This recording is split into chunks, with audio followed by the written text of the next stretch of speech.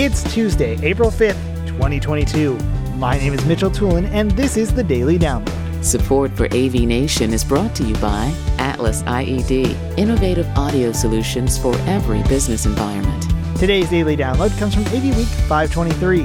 Matt Scott is joined by Megan Dutta, Luke Jordan, and John Henkel talking about House of Worship AV. Luke Jordan starts off talking about the different factors that integrators need to take into account when working with houses of worship in projects. House of worship is a very strange vertical in a lot of ways. I think you go into the corporate... There's just so many differences between denominations, between geographical location, between what their mission as a church is within their denomination from another church within their denomination's mission. I think you go into most corporate environments, their goal is to provide a good or service at a good price and make money. And every dollar they spend internally ideally would support that. And if something is expensive but provides good value, then it's worth the money. If it's expensive but it's really not going to give us a lot of benefit in our ability to make a good thing at a good price and make profit, then it's not really good for us, and that's okay. So that's a very stable vertical from my perspective.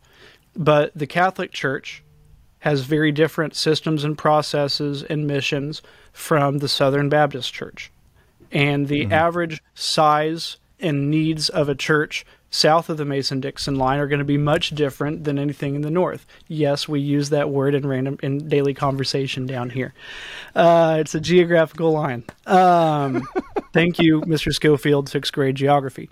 So I think that you have larger churches that understand this well.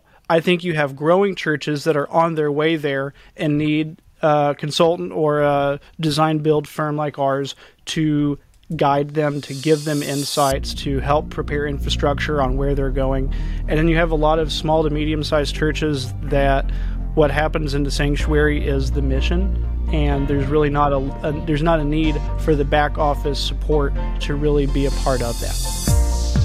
Thank you for listening to today's Daily Download. If you like this podcast, make sure you subscribe and comment on iTunes, and also check out all the other fine programming we have here at AV Nation at avnation.tv, avnation.tv. The network for the AV industry. What are you listening to? This is AV. This is AV Nation. This is AV Nation.